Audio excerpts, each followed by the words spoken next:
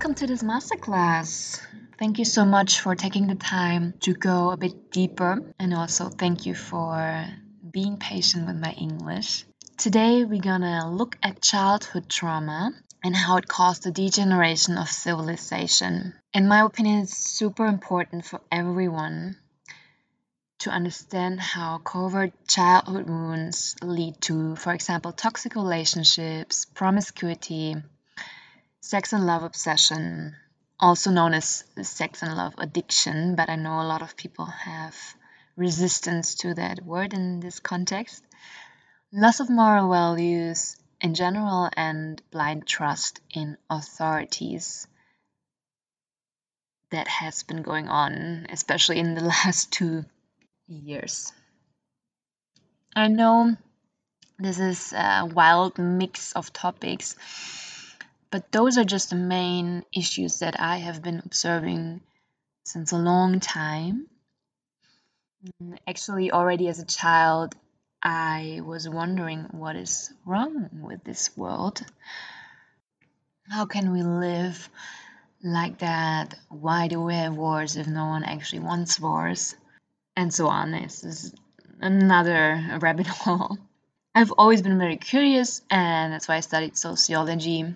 And I realized that's just one tiny aspect of life. So I got into spirituality quite early also, but discovered that like the popular spiritual world, that this hyped part is often just another distraction and serves as another escape from reality. With 29 years, I became a certified psychological counselor, which gave me another really important perspective. And in the end, I just realized that the body is the most important healing tool. So I learned all about emotional release techniques and how we can bring people back into their body, how they can slowly learn to feel all this suppressed stuff. It's also known as trauma. How we can reintegrate those split off parts. And finally releasing those stuck emotions through different methods like breathwork, intuitive dance, a certain kind of yoga like fascial yoga, mindfulness yin yoga. You can work with tennis balls and with like releasing those certain tensions, those knots. You can release emotions also. So a lot of people cry in yin yoga. And you can also use fascia release massage. It took me years to really understand and admit how our sensations, our body expresses everything that we need to know. So it's not only the diseases, the symptoms, the superficial issues, but every little feeling, every little sensation that you have that is trying to get your attention. Your body is trying to wake you up. Hey, listen, you have to change something about your thinking patterns, your habits, your eating habits, but also please look closer at your programming, your conditioning, and especially your stuck emotions. Especially what you don't want to feel has to come up in a different way. So the body expresses these stuck emotions, these energetic blocks through some uncomfortable diseases, or some people even say through accidents, and basically everything that happens in your life. It is trying to tell you something, to keep it really simple now. And you might not resonate with everything I'm saying here in this masterclass, especially if you have some resistance to spirituality and energy work and so on, then just please ignore this. It's totally fine. Maybe in a couple of years you're gonna listen to this again and it makes more sense to you, and that has nothing to do with your intellect, that you're not smart enough or something. It's just the level of consciousness you're at, and it's totally normal. It's an evolution. You might know that from movies that you watch every couple of years, and for example in the Matrix movie, I saw so much more and I understood so much more, and I deeply understood what is the message of the movie and those little details, only by watching it again and again. So it's totally normal. All right, sorry. Let's go back to the emotions. Teal Swan puts the issue in great words. She says, we are living in the age of ignorance relative to emotions. Most people do not understand emotions, they are not conscious of them, they do not know what function they serve, they do not know what to do with them. There are many awakenings that must occur relative to our understanding of emotions, but today I'm going to trigger a specific one of these awakenings, because it is at the very core of our adult dysfunction. I like to call this particular aspect of emotional ignorance the great epidemic, because it quite literally is. It is an epidemic that is responsible for more chronic unhappiness and suicide than all other causes combined. She also talks about emotional neglect, and I'm putting this here right at the beginning because that might be your first little wake-up call. Because most people have no idea that they have been emotionally neglected, and most people have been neglected. That's a form of abuse, and it causes trauma symptoms. Simply because as a child, your system cannot process and handle certain things. So all of those feelings around this trauma, like emotional neglect, are stored in your body until you're ready to handle it, until you're ready to look at it. We're gonna look at this trauma topic and how it develops later. So Teal Swan says about emotional neglect. Instead of trauma caused by what is done, emotional neglect is trauma caused by what is not done.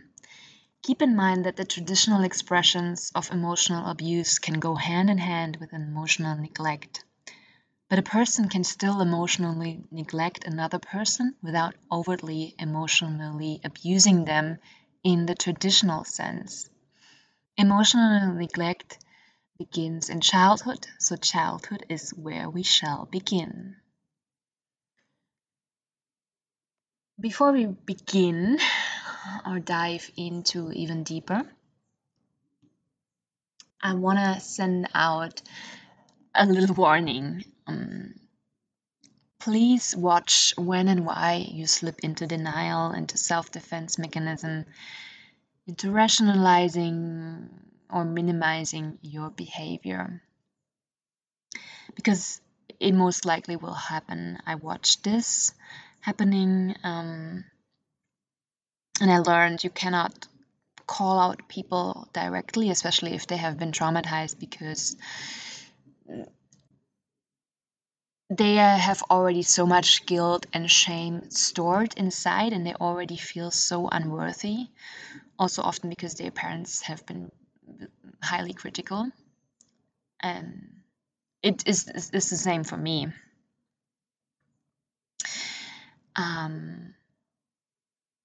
Yeah, but that's why you have to be really careful and remind anyone that you're working with, and also reminding yourself, if you're watching that it's never your fault. You are always a good human, even if you did some questionable things, and you can always change. Compassion is everything. Understanding yourself and your childhood and what happened to you deeply will give you a lot of compassion, and that compassion is necessary for forgiving others and for forgiving yourself, for all the things that you did as a response to your childhood traumas. It will give you so much peace. Yeah, and that's another reason why I'm so passionate about spreading this information to, yeah, help you gaining this compassion, and with that, a deep self-acceptance, a deep self-love. So what I want you to do is to reparent yourself, see things from a higher perspective, see all of those wounded parts as innocent little children that just played out the trauma that happened to them. And please remember, we all have been a victim of a twisted system. We all have been traumatized, even just by going to school. That's a whole another brainwashing system. But it's also important to realize it is our responsibility to heal deeply, authentically, and on all levels, so mind, body, and soul. We cannot just eat all the kale, the green juice, do yoga, meditation. That's nice. That's a positive coping mechanism, but it is not the healing of the root cause. I was aware of a lot of my shadows for a lot of years, but even that is not enough, unfortunately. It took me, a while and a lot of courage and a lot of preparing the body for the actual deep healing, because you need to be ready for all of these feelings that you will have to feel. There is no other way around. Heal it to feel it. But again, we're going into that later. I know this is a lot of information. Please pause anytime, listen again. This is work of years, 15 years of research. Most of the things I'm telling you is not my own made up stuff. It is actual valid, very important information, and I'm trusting you to get the most out of it. All right, so we looked at childhood wounds, and I want to also point out why this topic is so important on a level of society.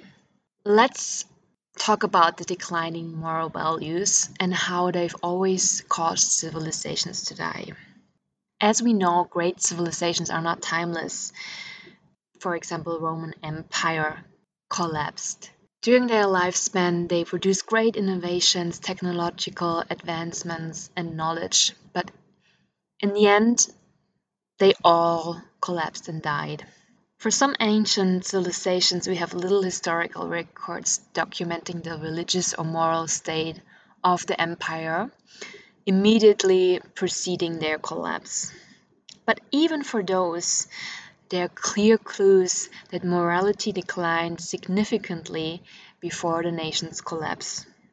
However, for most dead civilizations, we have sufficient documentation to demonstrate that religion and moral values are a requirement not only for the success of a civilization, but for its very survival. So, for example, the Roman Empire, we all know what they've been doing in the end, just orgies and feasting so much that they used feathers to purge what they just ate in order to eat more. All right, how does civilization look today? You can see the deadness in society everywhere. You can see it in the nihilistic architecture, in the nihilistic music that, in my opinion, often you can't even call music anymore, and the nihilistic art. We only have now these cubist buildings, it's all gray, all those masculine shapes. People call it modern and clean or minimalistic, but it's just soulless. If you go into an old building, look at how amazing detailed the architecture is. All those sculptures and cravings and yeah, the beauty. Even if in normal family houses, where it's maybe not much of this decoration, you can feel the soul and that it was really important for them to use quality materials. They have those great wooden floors, high ceilings, and so on. And that affects you as a person. That's what people don't realize. I don't have the time to go much into detail. This is super interesting. I highly encourage you to research on that topic. And yeah, I mean, you can see in all the cities if you walk down the streets, it's all just cheap stores, fast food, ugly, horrible, ugly designs where it really makes you think, is that on purpose? Why can't they just have a rule? In very little cities, they actually have a rule. You have to use a certain wooden sign, for example, so that the whole city matches and that it looks nice. Yeah, modern art. I think I don't have to talk about it. Everyone knows, like everyone around me always use that phrase. What is that? Is that art? I could draw that. It's also formless, shapeless. It it doesn't say anything, but there is no meaning in life. There's no beauty. You're here alone.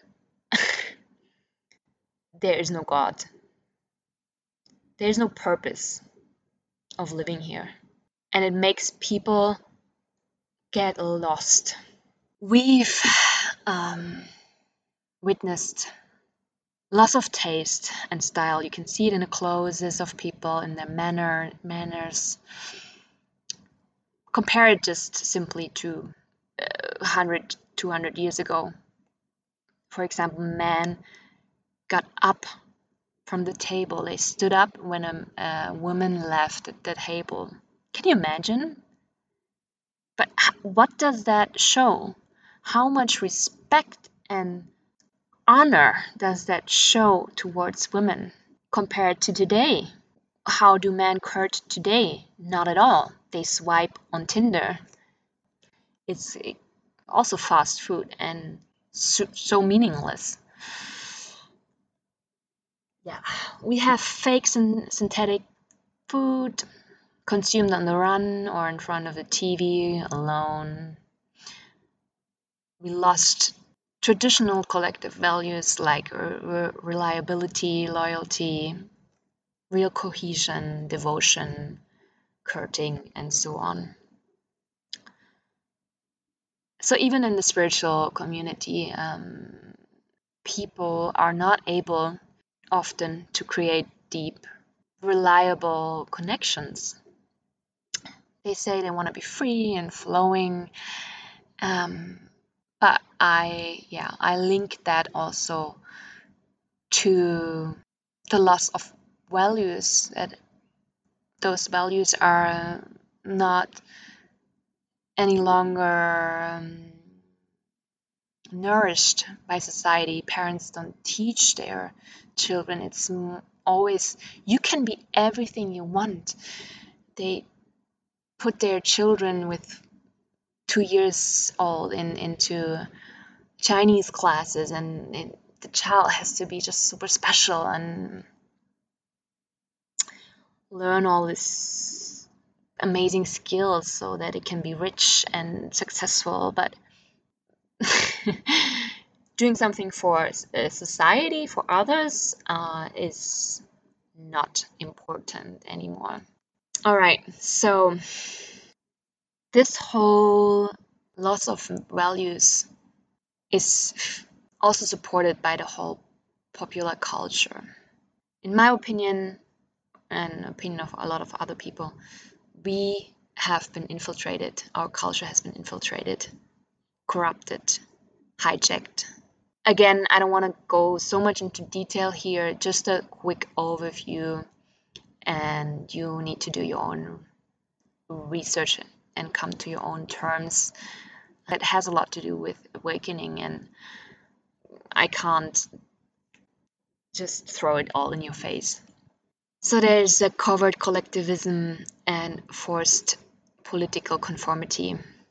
We lost a lot of our individual freedoms and values, for example, through the pandemic, and people don't even care or realize. In my opinion, all areas of culture and society have been infiltrated. I know this sounds far-fetched for most people. If you want to talk about it, please reach out. I don't have the time now to explain everything, but the best example for this mix of pseudo-progressive political agendas, hijacked science that is now the new god. Science and school medicine, traditional medicine, pharma is the god. It's unquestionable. And even spirituality, or at least New Age spirituality, plays along with these political agendas. And it's quite tricky because those young people think they are actually progressive and they are questioning the traditions and like being rebellious, and they feel like activists or whatever. But in reality, in my opinion, they just used, it's a false flag agenda, or you can also call it controlled opposition. We can discuss if that all happened on purpose or if society just developed like that and it's really just a grassroots movement like the hippie movement where suddenly all these chemical drugs popped up. Anyways, it's a whole nother different story. My point is, see how well those areas, those agendas play together, play along by observing those new values and those new belief systems. For example, women can work like men and sleep around like men is now totally accepted. And don't get me wrong, I've been there, I've done that. I also thought I was really independent, strong woman, did her thing and just had fun. And I can see now, after healing so much of my trauma, that that was just my wounds playing out and my ego on top that wanted more and more, that got a rush, a high from chasing men or getting attention. I didn't have sex with that many men, actually. That wasn't my thing. I got more high from the potential. We're gonna talk about that in a second, actually. But it's a part of sex addiction, just getting high from the possibilities and from going on parties and flirting and so on. So once I realized what I'm doing after, stepping into spiritual practices, yoga, meditation, and so on, I developed more a love addiction. So I then was really focused on one person. So the point is, there's no shame around it. We've all done that to some degree. It's really just about being so fucking honest with yourself. The spiritual path is humbling. It's, first and foremost, painful truth, and just really you have to look into the mirror. And there is also normal that a lot of shame and a lot of denial will come up around these topics, but it's a process. Anyways, so this belief that women can sleep around like men took over, and what we see now is a bunch of women that completely forgot. They don't even know it ever existed.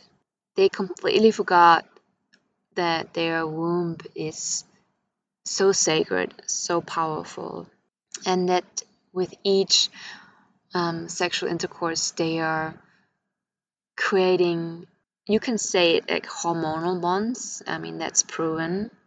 Especially women are then getting attached to their sexual partner. I had that often. I was like, I don't even like that guy. I don't like his personality, but he's in my head all day, all day.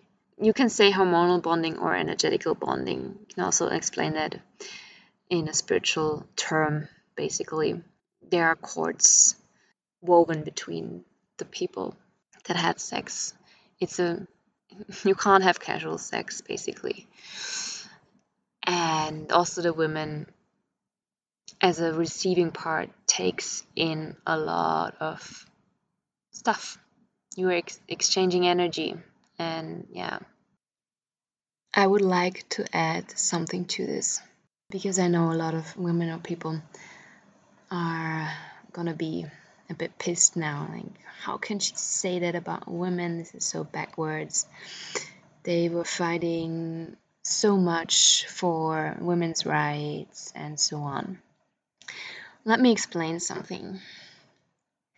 There is a typical process in healing. When people realize what have been done to them or what they have been done to themselves, they are kind of shocked and angry, and they then tend to go into the other extreme of what they've been doing before. We can also see that on a collective level. Now, for example, new spirituality is being debunked, and people now go into the other extreme and being really radical about Christianity and traditions, and that like even tarot reading and astrology and all this is evil. And we also see that in the women's movement. So they've been raging in the 60s and 70s. They burned their bras, and feminism was born where there was really a lot of hatred against the white old man. And maybe, yes, that was necessary, because there was a lot of suppression in some senses, that women couldn't vote, and they were shamed if a divorce happened or something. They were so dependent on men, and I still see that happening here on Bali. If like a traditional system gets too rigid, that also causes problem. So we have here in Bali all this homeless women with kids because they are kind of excluded from society just because they had to leave their abusive man. They had to get a divorce or something. So it's kind of normal to go into the other extreme, maybe even necessary to really break some old rules. But now I think it's time that we find our balance again. Women as an individual need to find balance, men need to find balance, and then on a collective, of course, as well, so that we can create holy unions again. Now we have every second marriage being divorced, and cities like Berlin, every, I don't know, second person is living alone, single. There's something, out of balance, in my opinion. I think that imbalance was created by this gap between man and woman that just got bigger and bigger. Men lost a little bit their purpose or place. I feel like women are so hyper independent now and they're just focusing on careers. They don't need the man to provide anymore. And also there's no war, no country to defend. Plus they are sitting in front of a computer 8 hours a day in a box somewhere in the city away from nature. So they can't even use their body, and create stuff with their hands. So we as women should not really complain now that there's so many men that don't want to commit. They never had to really grow up. They never felt the need to grow up and really be there for something or someone. So of course they just play around and let desires take over by hanging more on Tinder and staying bachelor, basically. It has to happen on both sides. The work has to happen on both sides. And if women wake up with 35 and suddenly realize they want a family and a committed man, well, it's gonna be a bit tougher, of course, because your focus was somewhere else all your life. And you can also explain all of this on an energetic level. This might not be chewable for everyone, I know. So if the woman is too much in the masculine energy and not in the nourishing female energy, but just like go, go, go, I want my dream career fulfilled and kind of self-focused also. Of course, also drains her energy living in that capitalist, I don't know, wheel. And there's also a lot of fear always involved because she has to fend for herself and she is alone. That comes with independence. So they are often in a very stressed energy, and that also, of course, repels men. They might not really be conscious about it, but they can feel it on a subconscious energy level, Anyways, another topic for another day. Also, just want to mention psychological warfare. I'm not saying this is necessarily going on now, or it's more like a warning. Just always have in mind that there are very smart people out there that know more about your psyche than you do. And that makes you vulnerable, that makes you easier to manipulate. So it's best to learn everything about it. So today, we don't need wars anymore with bombs and killing people. If you want to take over a country, you can just basically attack the psyche of people. I'm just gonna read that out because it's a bit too complex for my English skills. Okay, psychological warfare, also called psy-war, the use of propaganda against an enemy supported by such military, economic, or political measures as may be required. Such propaganda is generally intended to demoralize the enemy, to break his will to fight or resist, and sometimes to render him favorably disposed to one's position. Propaganda is also used to strengthen the resolve of allies or resistance fighters. And this propaganda is now next level. It's not just that simple brainwashing on TV in your face kind of. No, it's on social media everywhere, on YouTube, on Instagram. You have all those cool, sexy, smart, alternative, left fascist influencers. They are young and they're hip, and yeah, I've seen so much. I've seen so many young people posting or reposting stuff from those influencers that pretend to be activists, you know? So also again, there's no shame around falling for this kind of propaganda, because the lefties, the feminists, whatever, the pandemic supporters all wanted just something good. They thought they're doing something really good. Okay, so it's all cool, it's all forgiven. Maybe it's not cool, but we will forgive you.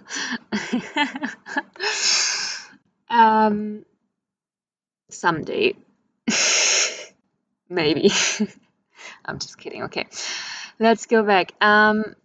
What else? We have a war on masculine and feminine principles and virtues. I recommend to watch that video on YouTube, The War on Masculine and Feminine.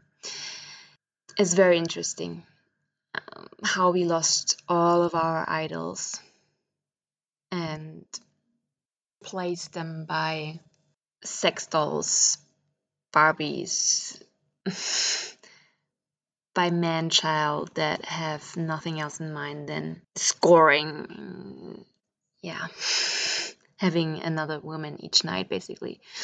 You can see that so obviously in the pop culture. For example, it started with Friends, and then it got even more aggressive in How I Met Your Mother. By the way, if you watch Friends, I challenge you to name the I don't want to say diseases, like the disorders of all of the friends. You can easily probably spot the sex addict, for example, or yeah, the chaser and so on. Anyways, nowadays you can be any gender or no gender, anything goes. You have all the opportunities in the world, and yeah, that's great, but it also really confuses people, especially if you grow up as a child and there is no structure and no rules and no guidelines. And okay, I already said pop culture normalizes that problematic behavior in TV shows, in movies, and in music, of course.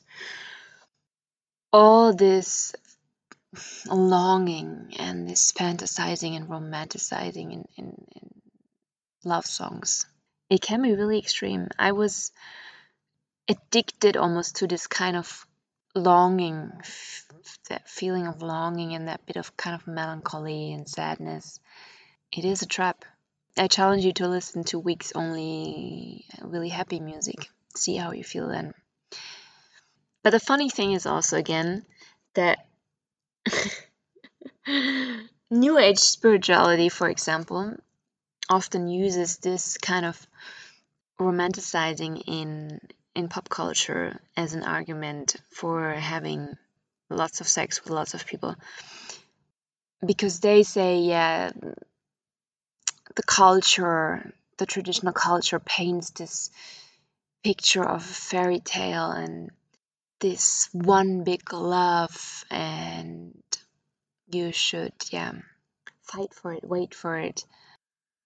Yeah, also this kind of savior fantasies that if you finally get your Prince Charming and he finds you and saves you, then you're gonna be happy. And yes, that's partly true, but we don't want to heal that cultural pattern by going into the other extreme and saying that's all complete bullshit and people are not made for monogamy and it's more natural to just have sex in front of all the people and whatever. It's like, I see that also very often in general, that there is two extremes that fight against each other, and it's often installed on purpose, like far left and against far right, and it's a strategy, divide and conquer, again splitting really the population in two halves or more that destabilizes a country. To learn more about this topic, I highly recommend to watch Mass Psychosis: How an Entire Population Becomes Mentally Ill on YouTube. It is quite short and just mind-blowing. One of my favorite quotes from this video is, "Totalitarianism is man's escape from the fearful realities of life into the virtual womb of the leaders. The individual's actions are directed from this womb, from the inner sanctum. Man need no longer assume responsibility for his own life. The order and logic of the prenatal world reign. There is peace and silence, the peace of utter submission." Another great quote from the book Psychology of the Masses by Le Bon. It's a classic. "The masses have never thirsted after truth. They turn aside from evidence that is not to their taste, preferring to deify error, if error seduce them. Whoever can supply them with illusions is easily their master. Whoever attempts to destroy their illusions is always their victim." If you have done some inner work, maybe even liberated yourself on some levels, you have been asking yourself probably, why are people so blind to their cage, to the obvious realities of this world? It's because it makes them feel safe, of course. What they know is safe, and even if you give them a tiny bit of alternative information, it shakes their reality, it endangers the whole belief system. And if you bring them to a point where they have to question their everyday reality and what they're doing every day, you also basically attack their identity. Their whole identity is built around school. Oh, I have a great university degree and now I have a great job. People accept this reality. Of course, you have to program them and traumatize them from an early age. It's not just the school system. I mean, it's so obvious how they kill the self-worth, basically, of people. You're only good and of value if you have good degrees, if you obey. And it's also, really childhood trauma that happens more in families. Your school tells you basically you're not worthy for just being here, being alive. You have to deliver some stuff. You have to be productive. And then also this belief gets enforced in your family because maybe your mother is working full time and she gave you to a nanny when you were a small baby. Your parents don't have much time, they work all day, and everything, you need is not so important, all sharing feelings and this kind of stuff. So this leads to unconscious, deep-seated feelings of shame, guilt, anger, betrayal, unworthiness, and so on. Okay, so each of these micro assaults or emotional traumatizations have a bunch of emotions or bring a bunch of emotions with them that you can't handle as a child. So it all gets stored inside of your body.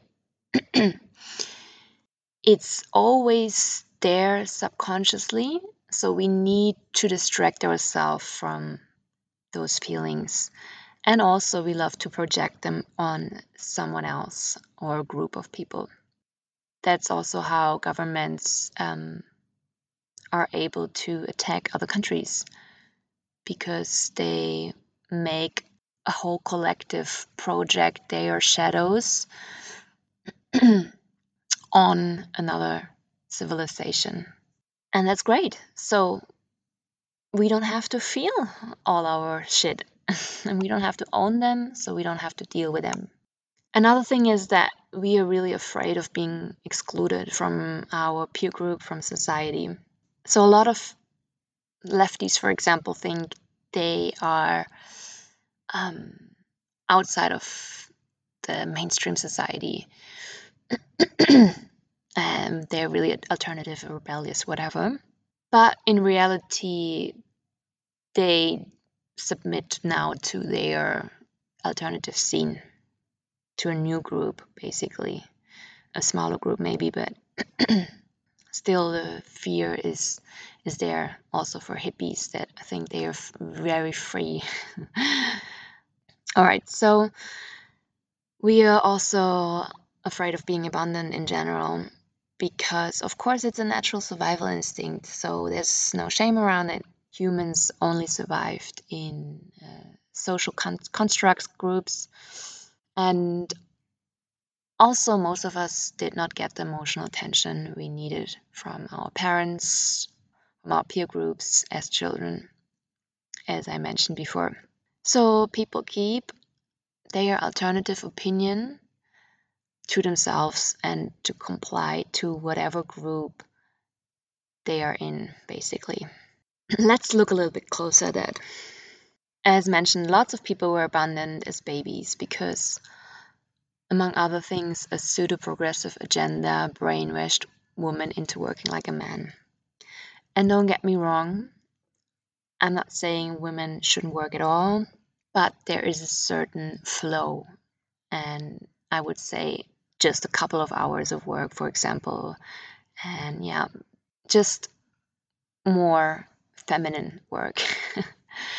You can do everything a man does, yes, if you want, of course.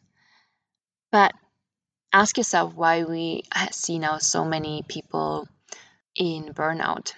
So you're literally draining your kidney energy, your adrenals, by being too much in the yang energy, the masculine energy. And then people go in the evening to a vinyasa class, which is just another masculine practice, and they're not really nourishing their female yin energy. Also men, of course, it's the same for men. It's great for the state, it brings more taxes, of course, if women also work, and it creates intense bonding trauma for humans. That's why we now have so many people who are incapable of finding love or fully committing to real close relationships. Only superficial nonsense and keeping many options open feels safe for the nervous system. Even if you are craving deeper connections, that's really important to understand. But we're gonna dive into that later, and it's also more a part of the healing course, how to heal all of those childhood wounds. In the long run, all of this destroys the very foundations of society: the family, the holy union, real cohesion, reliability, loyalty, trust. So people are basically isolated. Most people feel lonely in cities, at least deep down, and also that makes you easier to control and manipulate because we are strong as a collective, and by being together and supporting each other, talking about issues on an individual but also on a collective level. It goes so deep. There's so much to say about that, but I gave you now some nuggets, and you can draw your own conclusions about that whole topic, yeah? As I said, in my opinion, there is an infiltration on all levels happening.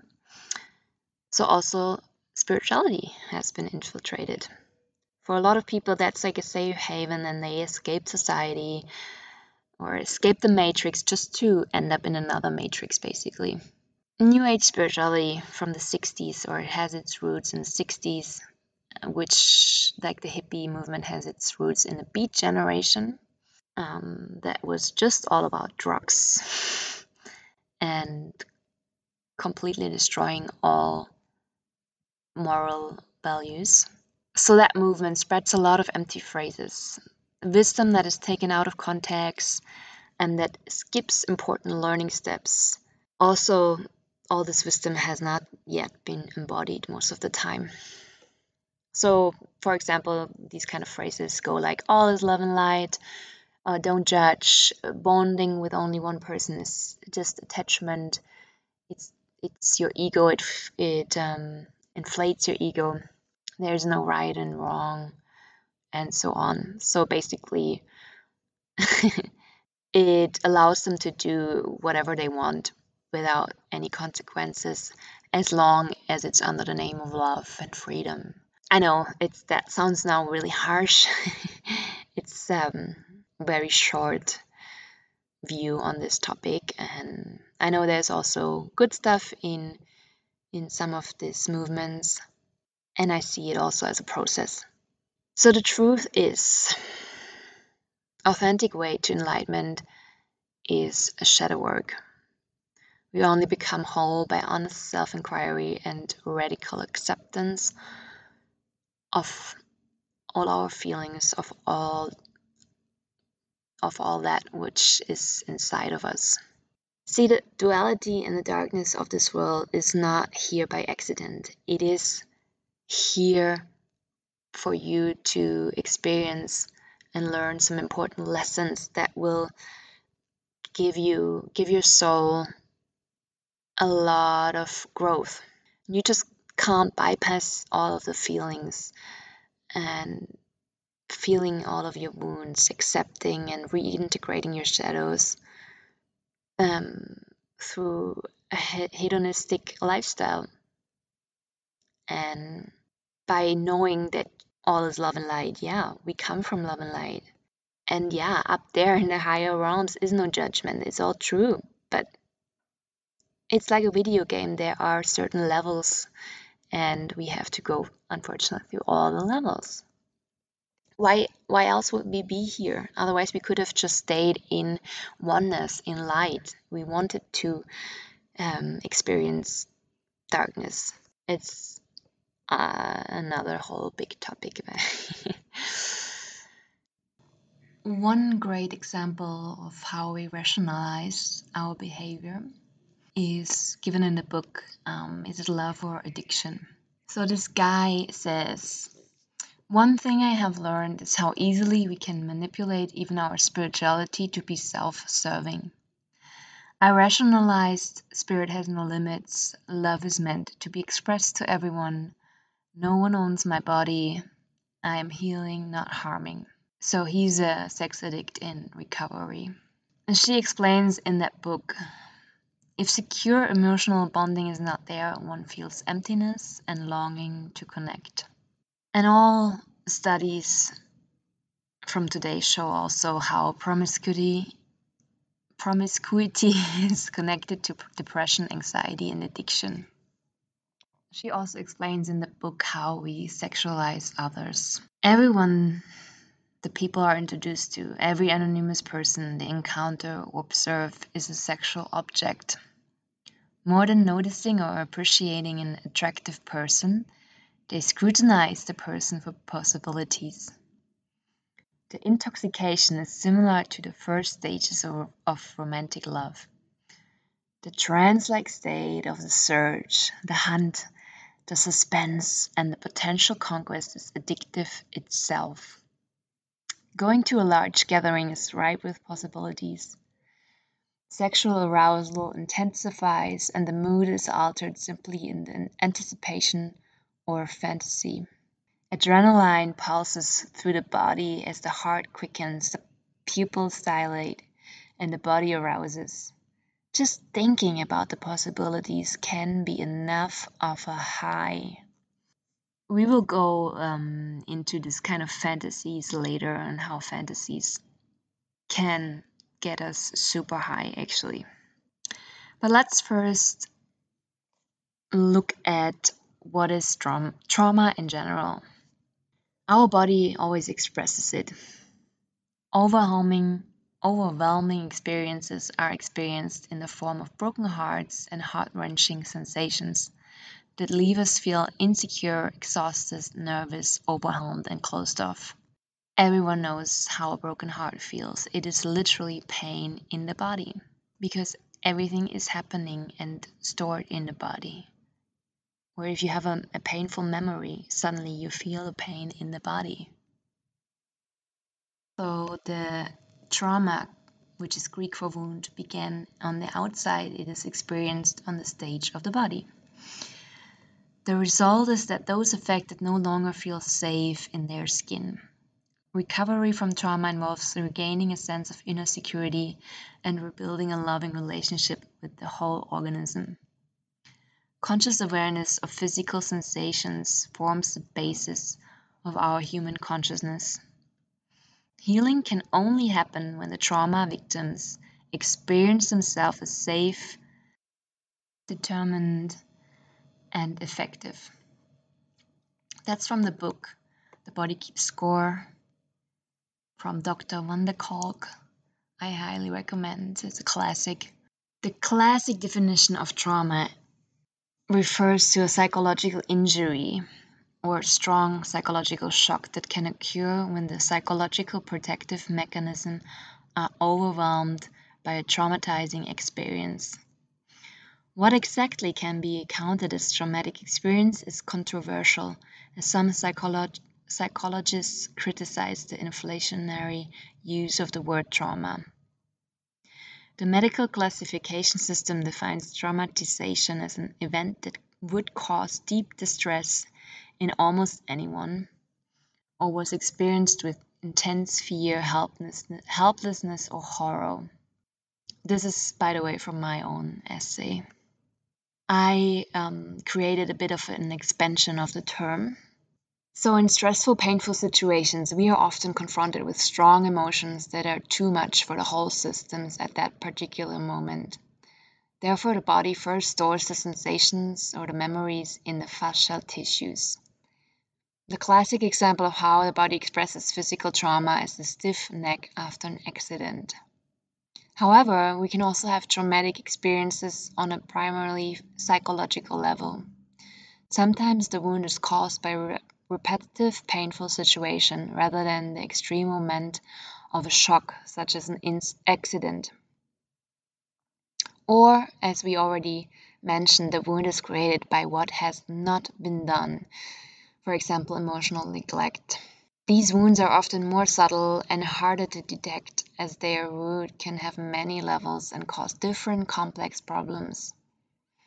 If you don't know that you missed something in childhood, how can you heal it? It's really hard to find out that there was something lacking if you don't know that it should have been there. So in my opinion, most people have experienced such situations in childhood simply because children do not understand the social or the more complex reasons for human behavior and cannot understand painful words or actions. They cannot simply see it from the right perspective. Okay, let's look a little bit closer at emotional trauma. Emotional trauma is disconnection, to keep it really simple. It's all about not feeling seen, heard, or recognized. So I give you a little exercise. You can pause the video and write down, when do these feelings of not being fully understood and acknowledged show up for you today? What is your body's response to sharing feelings? Can you easily articulate what you feel? And how do you handle problems, alone or with others? Let's go through a few symptoms of emotional trauma: anxiety, depression, insomnia, and post-traumatic stress disorder. It comes with a bunch of shame, anger, and fear, feeling worthless, ineffective, or unimportant. You can show a lot of perfectionism, self-doubt, and imposter syndrome. We have procrastination and inability to achieve goals, lack of empathy. Sometimes we are highly critical towards ourselves and towards others, or maybe even bullying others. ADHD and chronic disorganization, bipolar disorder, and all other dissociative and personality disorders. So how does emotional trauma show up today? Often people feel really stuck. And on one level, they like to be stuck because stuck is safe for the system. Of course, what you know is safe. We are blocked from accessing our natural wisdom of the body. So that means our intuition, our inner guidance, our higher self, however you want to call it. It needs the connection to the body. That's also why spiritual practices that only work with opening the third eye and the crown chakra and all of this can be actually really dangerous, not helpful.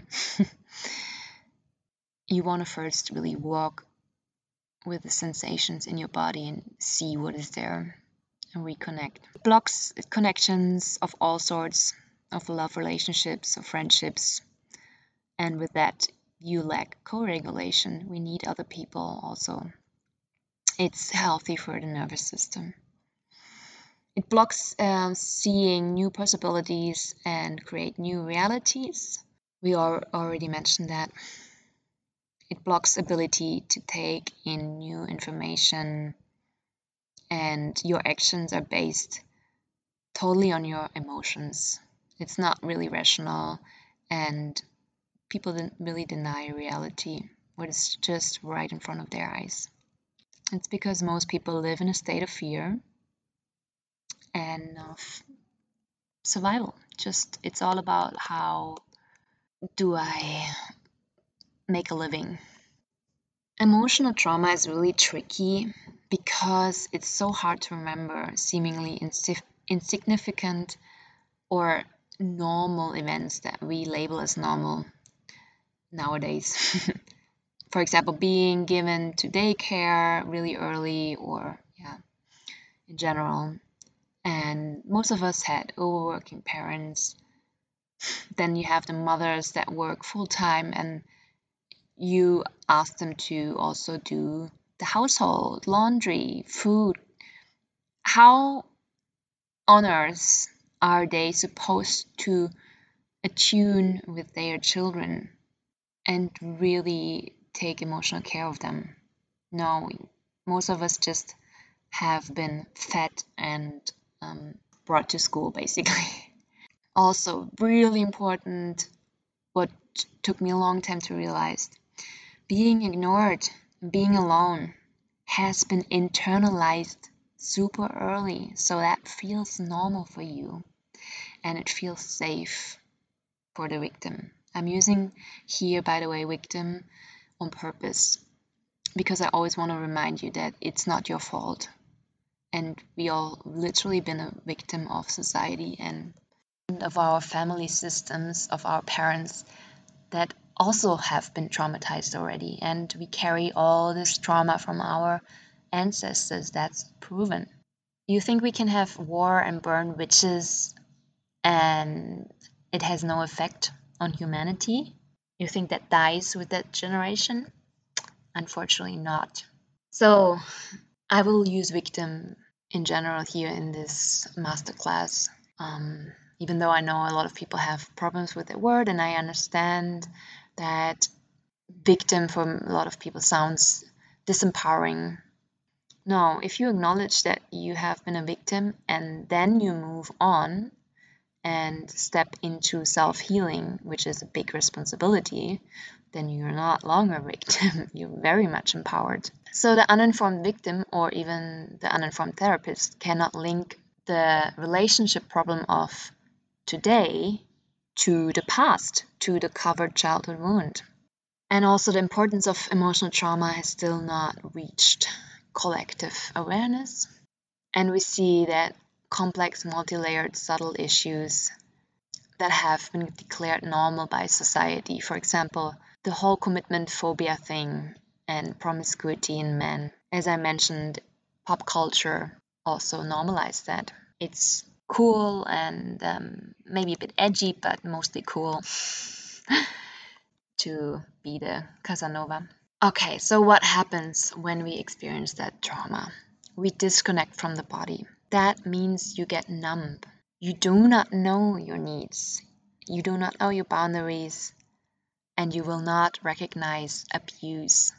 So that happens a lot with women, unfortunately. That's why we have all these women that run into these women's shelters, but it takes them 7 attempts to really leave their abusive partner. They always go back. It also makes you split off wounded soul parts, so-called wounded inner children, because you can't feel their pain and you don't want to feel their pain. We always want to avoid pain. We always strive towards pleasure, but that makes you completely ignore your issues. Of course, it creates suppressed feelings, also known as energy blocks, or which you can then observe in the outer world as blocks in your life. You're like, why can I not have a partner and this job, happy lifestyle, whatever? Why can I not even change my diet? Because your inner world is reflected by your outer world. Watch the video, like the classic Inner World, Outer World, I think is the name. You can check on YouTube. It causes a dysregulated nervous system, anxiety, depression, all of this. So people or victims need simply coping mechanisms, OCD, like self-harming practices, everything that is obsessive, drugs, distractions from feeling, and it's all about escaping reality. So spirituality also serves as escape often. It's great if you do yoga, meditation, if you have a healthy diet and so on. But be aware that this is also just a positive coping mechanism. This is only treating the symptoms of trauma and makes you go on with life, makes you a high functioning victim basically. And I've did that for years.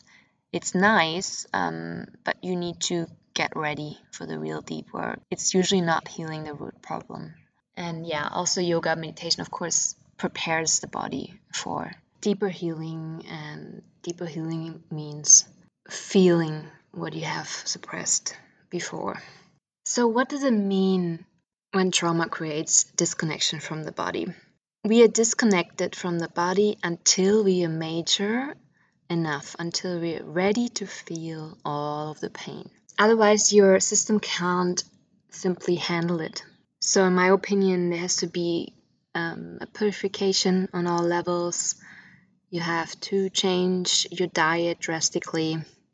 everything, basically what you put in, all your input, not just regarding food, but also, of course, what you're consuming, media-wise, what people you surround yourself with. Yeah, your whole lifestyle basically needs a good cleanse. And as I said, preparing the body and the mind to be calm and stable enough to hold space for yourself. So the disconnection from the body creates this feeling of a void, this lifelessness. Because if you don't have a connection to your feelings, you also have a little connection to your soul and to God. That's why I'm pointing out so much why body work and connecting with the body is so important. No connection to the body means no connection to your feelings, because those feelings express themselves in sensations in the body, and we are just completely ignoring them, or modern medicine suppresses the symptoms like depression or physical pain, everything that the body wants to tell you, every message from your soul basically that has no other chance than waking you up through your body.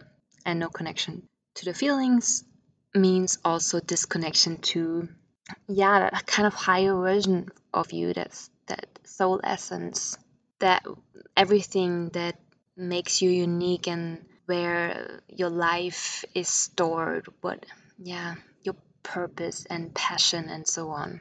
So modern people try to fill this void through other people or other distractions.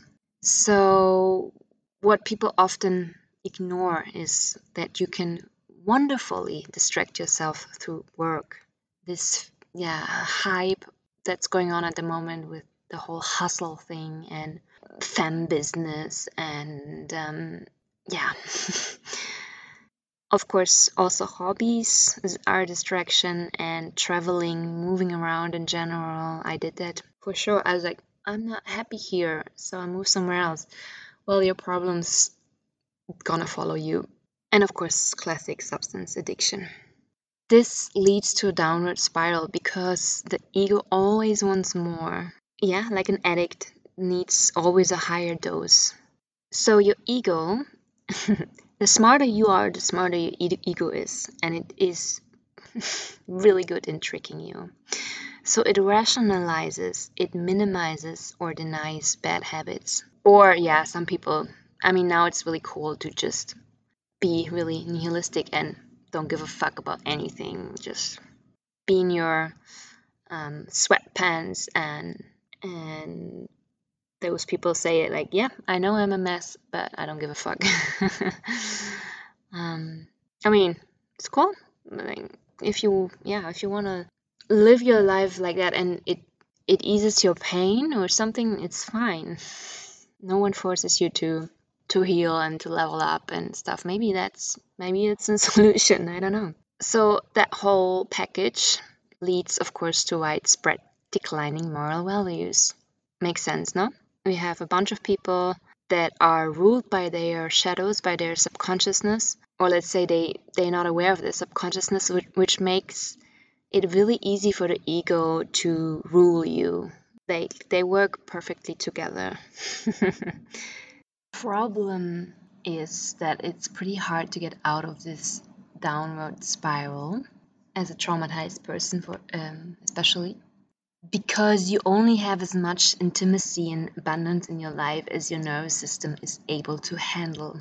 Our nervous system cannot allow true intimacy if we are not integrated at the trauma level, if our body system is disembedded and equipped with strong autonomy guarding mechanisms that constantly sabotage intimacy because your brain and nervous system label it subconsciously as dangerous.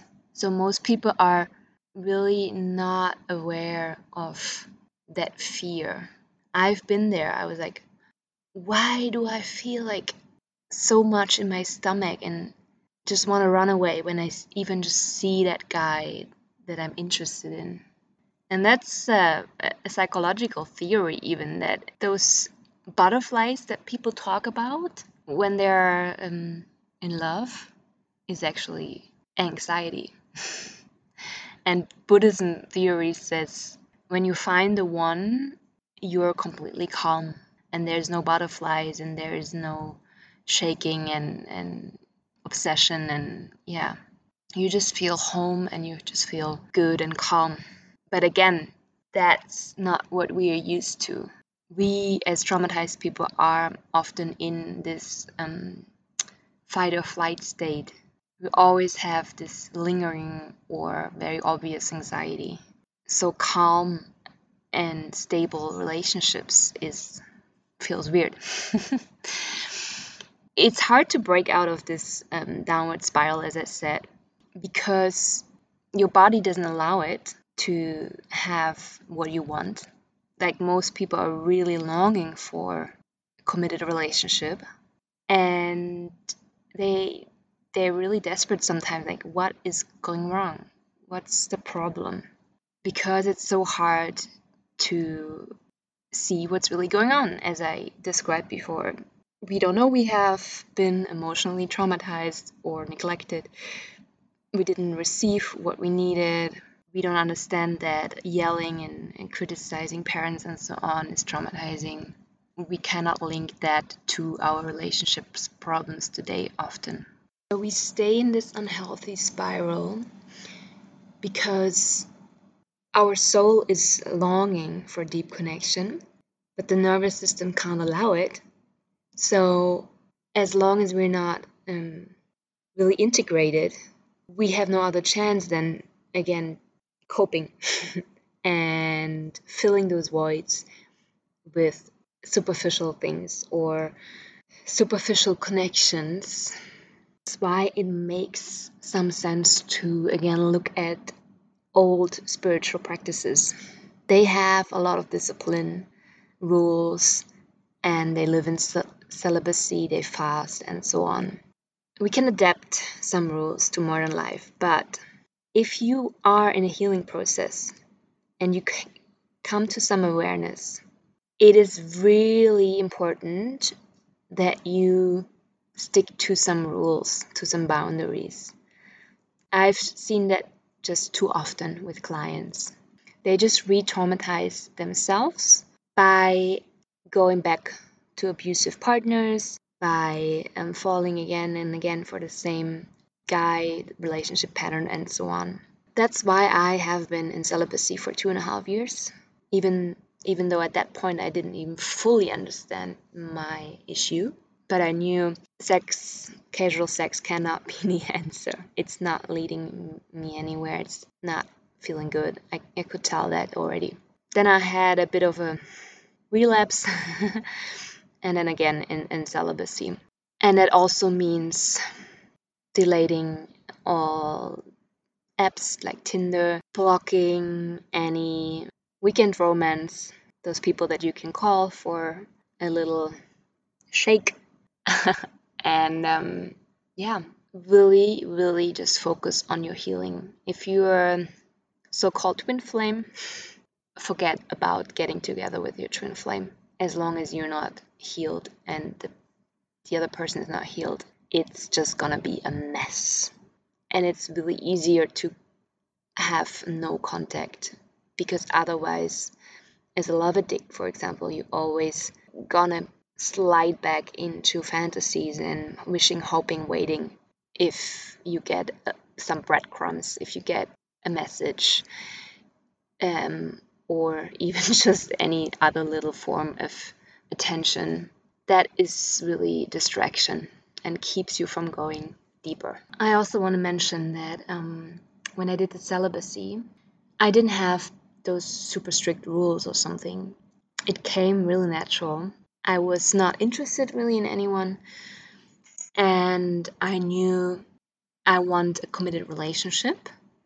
So if it's not happening, then there will also be no sex. So just my rule was no sex before commitment. And since I wasn't healed, of course I didn't attract men that wanted to commit. And I also didn't attract my soulmate. But I was already so connected to my soul that I knew that. So I could really be patient, and I knew Okay, I have a long healing process. There's a lot of stuff I have to look at.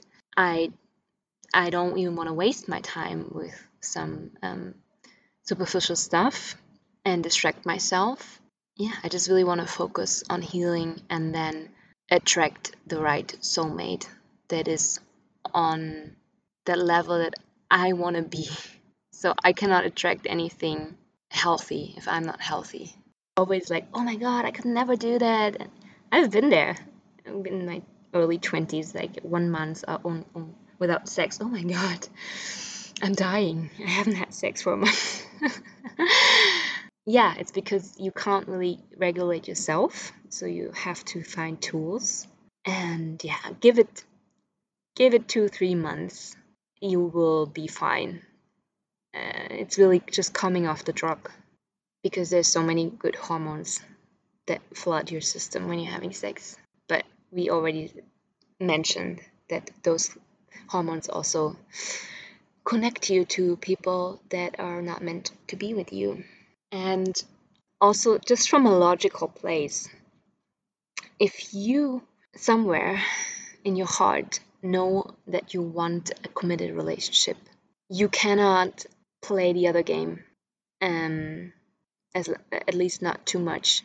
And then often, yeah, those people then sometimes actually do manifest a committed relationship, but still it ends after a year, 2 years. It is just not the one for life. The one for life you only meet when you're really, really ready. Let's continue. So we now defined some words. We have an idea now. And I want to give you an overview over the whole cycle, how covert childhood wound lead to toxic relationship and so on. It starts with the untreated emotional wounds and the suppressed emotions that keep us disconnected from our true essence. And with that, in a cycle of distraction and chasing outward things, outward achievements, which is a fake confidence. I want to remind you, everything from the outside, you could now pause and make a list. What things from the outside give you confidence and a sense of self? Even if you're donating and you did spiritual stuff your whole life, this is still an identity, a mask that we put on. And I'm not saying we have to kill our ego and not have any identity and not play any role in the world. Of course not. That's all fine.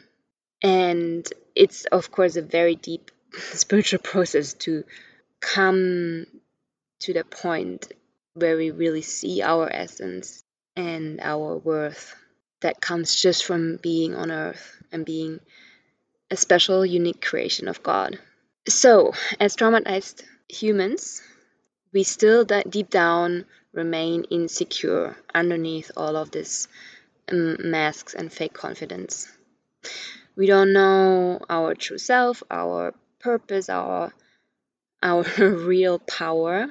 I see that with all the coaches that are still hustling and posting, doing marketing all day.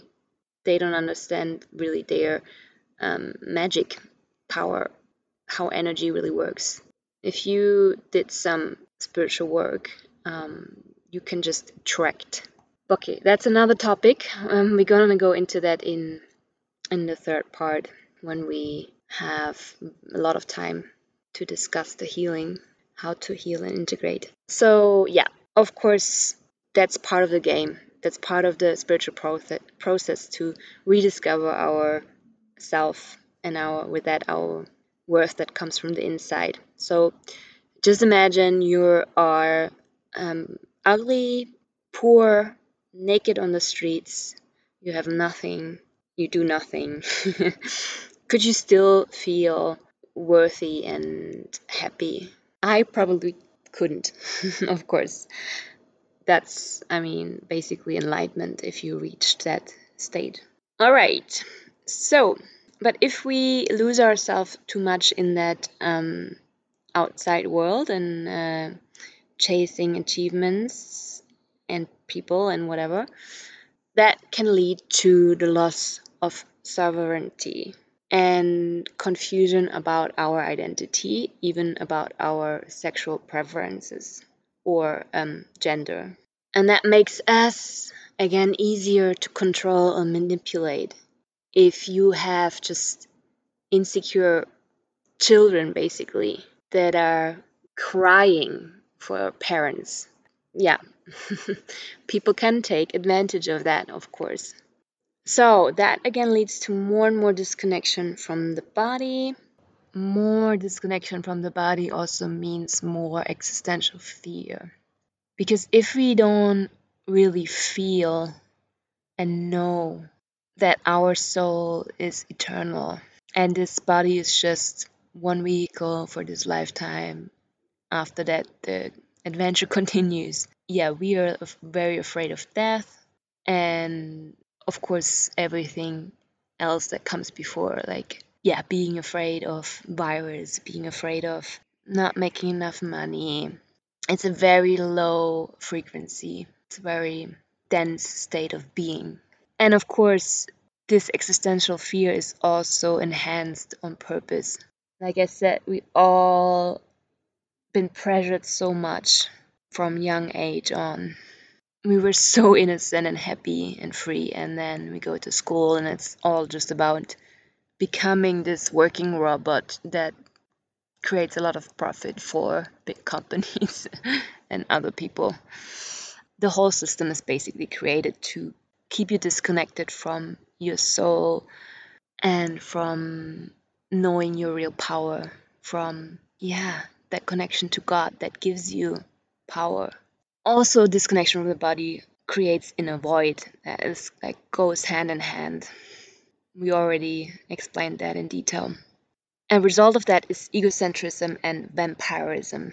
Not sure if I pronounced that correctly. Because in the first state, we're just occupied with our basic needs, getting our basic needs met. People are almost in like hysteric survival mode. And yeah, every month it's like, oh my god, will I make enough money to pay my bills? If you leveled a bit up from that because you're a smart cat or whatever, you have time to chase praise and attention from others. At one point in life, maybe you will realize that this is also not really fulfilling and you better use your time to do spiritual work. Then you will also not be occupied with just your basic needs, but that's another story. And that chasing praise and attention means basically use people to get a short-term high. To be honest, that's what it is. I know it's just part of the game also, and in some ways we're all doing that sometimes, but it can become too much or even addictive. So a big eye-opener for me was to really look honestly into my intentions. So every new thing I start, every project, I check my intention. Why am I really doing that? For whom? For what? What do I want to get out of this? And also, even if you're doing something to make yourself happy and you think that great job will make you happy or $1 million will make you happy, we all know that's actually not what we want. So, what do you really want? Most of us want a feeling. They want love or they want happiness, and that first has to be created inside of yourself. Like, that's basic spiritual teachings. All right, so all of this leads to the crisis of addiction that we see today in modern world. Sex, fantasies, work, food, anything that turns you on. So just look at your life. On what do you spend your most time on? What are you really focused on? What's your main goals, or where do you spend most energy and time on? A lot of people say my family is the most important thing, but why do you spend then most time on your career?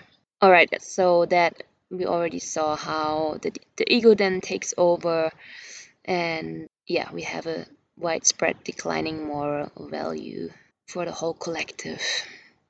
And I want to point out again how important it is to really reconnect with our body and with our essence, because we saw what it does if we are disconnected, if we are insecure. Then we are basically little children that don't know the direction, they don't know why they're here. They are afraid of life. They are afraid of all the unknown. So they love rules, and they love the state and the government as a substitute basically for the caring parents they never had, and to also not be self-responsible and not have to do everything alone. They love that feeling of being guided. Right, we are getting close to 2 hours. I don't want to overwhelm you. It's good to take a little break. And in the second part, we're gonna look at attachment trauma and all the other childhood traumas. We're gonna understand why a parent leaving or dying causes attachment trauma, and with that, feelings of betrayal, anger, that leads to lack of trust later in relationship. People are then afraid of love and to love again that much because they don't want to lose someone that they love again and be in so much pain. We also gonna take a closer look at later trauma, stuff that happens in peer groups, that being rejected or bullied causes also very deep wounds that have great effects in later life in relationships. Look at trauma bonds, entanglements. We will understand how childhood trauma is actually development issue, because the trauma interrupts the emotional development and keeps the victim stuck on that specific emotional development state. We'll see the complex effects of childhood trauma, really looking into details. What is breadcrumbing? Why do we chase unavailable partners? Why do we settle for less? Premature attachment, and of course, love and sex addiction as a symptom of, an injury to the very self, a soul fragmentation. So we're gonna go into the really juicy details, and it's, like I said, really important to understand your trauma, your issues in detail. And even if it takes a while to heal it, maybe a lifetime or longer, understanding your patterns will change your life already, because then you can see your patterns coming up and oh, no, I'm just doing that because of my wounds and that's not really me. And I know, for example, that guy is an unhealthy choice. Trying to fix my parent in fixing him and stuff like that. It's complex. So we're gonna need really another video for that. And this next video and other videos, as well as great tools like tapping, fascial yoga, meditations, essays, a lot of information will be in my online course. For now, that's gonna be 2 weeks, and then we'll see how we continue. This is my first online course, so I would then just love to hear your feedback and see what helps you most. What are your questions? What do you really need? And of course, I'm going to charge a little bit for that course, but